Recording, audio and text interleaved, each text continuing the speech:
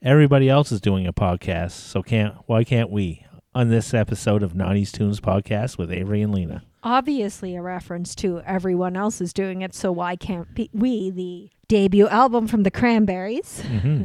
So what did you think when I picked this? I wasn't super excited because I wasn't a big Cranberries fan growing up. Okay, what is your experience with the Cranberries?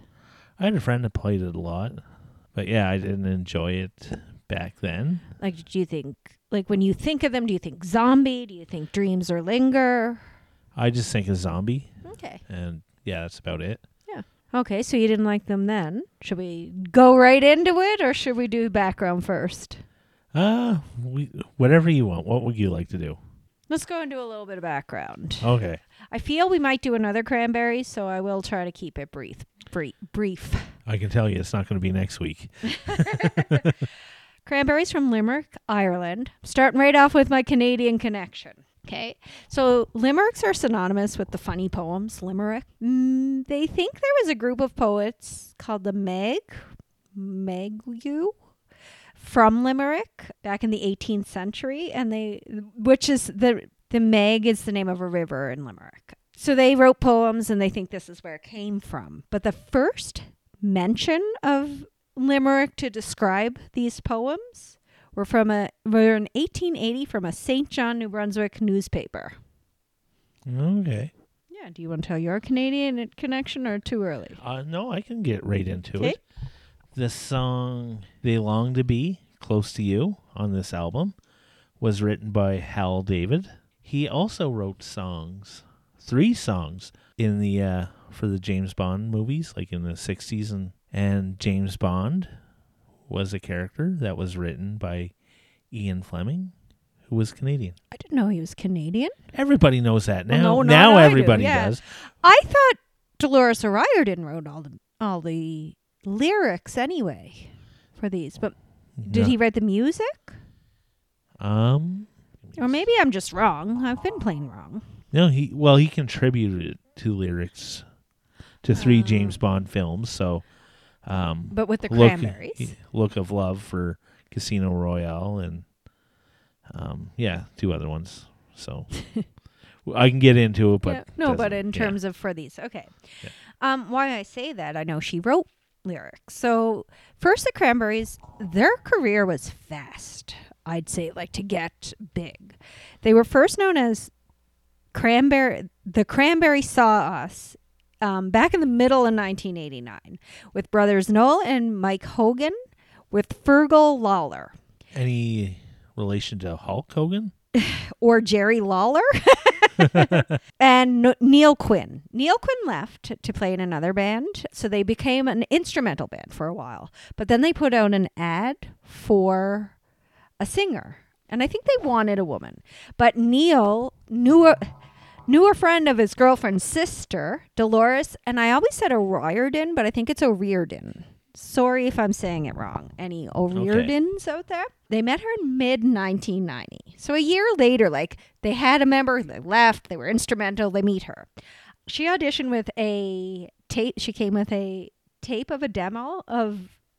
Oh, no. She came with a broken keyboard. They gave her a tape of some of their instrumentals. She left a week later, came back with a very rough version of Linger. July 1990 was their first gig. They got their manager. They had a demo tape.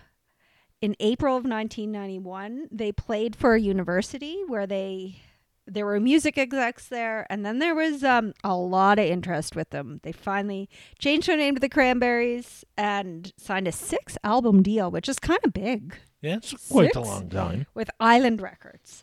In mid-1991, they went to the studio. So that's 2 years. And then they fired their manager, and they came out with Everyone Else Is Doing It, so why can't we in March of 1992, and then they were big.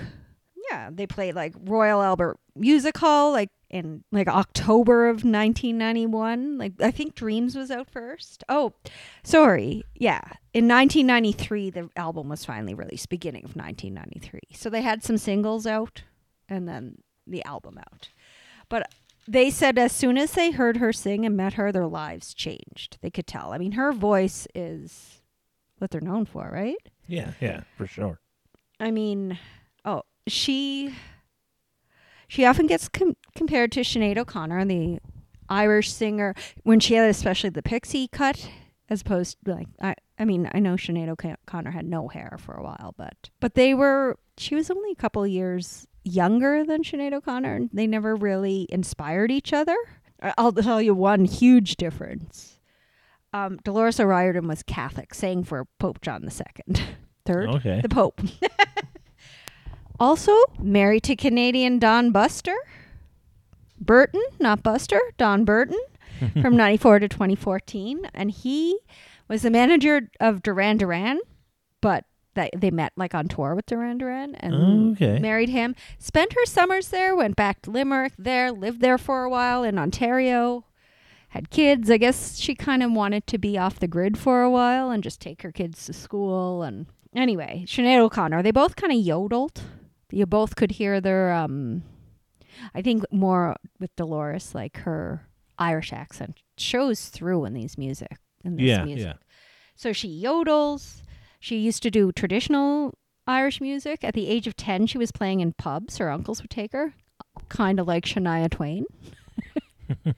Only before that, she played the spoons, the bodhran. She played piano, tin whistle, you know. At 12, she stood up in front of her class and said, "I'm going to be a rock star." And she was not wrong. Yeah, and I'd say I thought all the songs were written by her. Maybe there's some collaboration, at least on this. For me, it's her voice. The music's great. I love that you can hear her Irish accent in it. I love that it's powerful, especially this album, like a quiet power almost. Like she's not belting it out, say like Whitney Houston, or she can say some words powerfully. And I am a huge Cranberries fan. I had more CDs, and I find her voice gets more anger powerful as they go on. But I'd say a lot of these songs are more about love as opposed to like war and murder of children, which kind of goes in later on. So yeah. Mm-hmm. So now you've listened to it, more mature than probably before in age. What do you think? I still didn't enjoy it that much. I just couldn't get into it. Yeah, I found it very hard to listen to. And, you know, I've listened to stuff that I didn't like before. Yeah. I just could not get into this album. I think I listened to it a couple times, and even with you having it on here, I just could not get into it at all. And I think that's the first time I've said this in this whole podcast. And we've listened to some stuff that I didn't enjoy, but I still had an appreciation for. I could see that it could be a little bit boring. Yeah, definitely. Some songs, it flowed nicely together, but they kind of flowed nicely together. I will kind of agree with you, although I loved it. So, like, I'm looking at my notes, and I didn't know the names of the songs. I rarely do, but I knew all the words because I've had this CD, overplayed it, you know. Mm-hmm. You must have known probably 2 songs from it beforehand. Yeah. I'm guessing Dreams and Linger. Probably. Yeah. Now, I looked at this, and I loved this as a teenager, the powerful woman, right? Like, and I wonder why. It's a lot about love. I didn't have a boyfriend till I was like 18, 19. But I took some of the words, some of the stuff more about life than love, you know what I mean? And I guess I knew going into it what I didn't want from love, and maybe I learned it a little bit from music. Like, she wants someone who treats her right. I want more in dreams, just, you know, just things like that. There were some things that made me happy, like Sunday, that song, like, "You're Spinning Me Around," that song, Sunday. I didn't know the name. And it's not necessarily a happy song. I guess I was a girl who didn't wear makeup, so pretty. You're so pretty the way you are. Kind of struck a chord with me, and I guess I always wanted to have a boyfriend. Now I am lucky to have a husband that kind of doesn't care if I'm wearing makeup or whatever, or if I do myself up or, yeah. But I listen to it a lot. I listen to more Cranberries stuff than other 2 albums I owned. I went down a little bit of rabbit hole. It reminded me like early days, like they probably influenced like the Lumineers of Monsters and Men, that kind of, because they had, like, their music is beautiful. If you just listen to their music too, it's kind of like you can see that traditional thing. You can see some rock.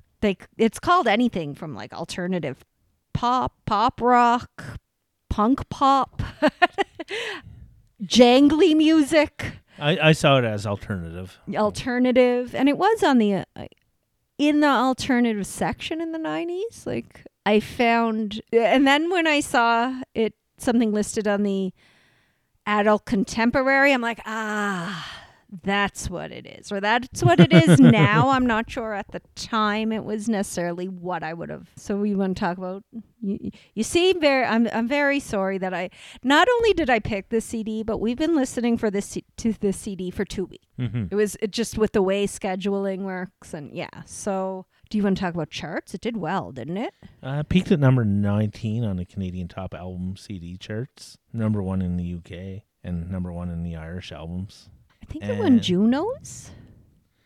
I didn't look that up. I assumed you did, so I didn't write it down. So, but yeah, it went platinum in Canada for 100,000 albums. Yeah, I didn't think about looking it up for Junos because it's not Canadian. So yeah, I think I read that somewhere. I could be wrong though. So I read some stats. A lot of Canadian stats were there, but I just skim over those things because you usually take over from those. So, what song are we going to put on our playlist?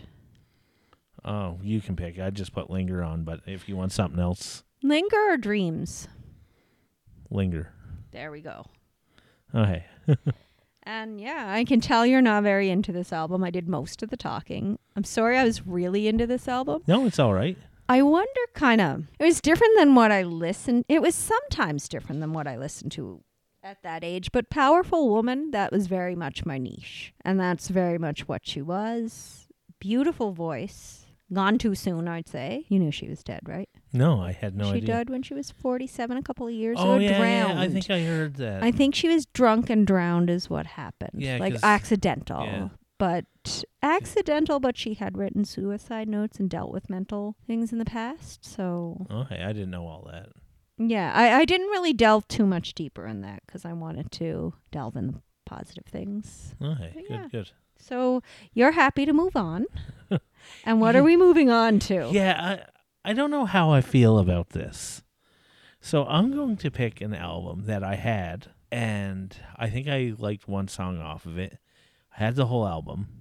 I don't remember particularly enjoying the album. Okay. But maybe I'll enjoy it more now. So we're going to go with Pulp, Different Class. Ooh. That is unexpected. Yeah, so... What's it called? Pulp? Different Class. Different Class. I'm writing it down because I don't know the names of albums sometimes. Okay. Pulp. Yeah, so hopefully it'll be a good listen. We'll find out if... Was Pulp on Trainspotting? Yes, they did have a song on the Trainspotting soundtrack. All right, so this is different for us. This is, I'd say, very different for both of us. Yes. So listen to that next week. But before that, listen to 90s Tune, where we're doing Black Eyed Peas, Joints and Jam. Yes. Tune have in. a great day. I'll see you at Fall Brawl.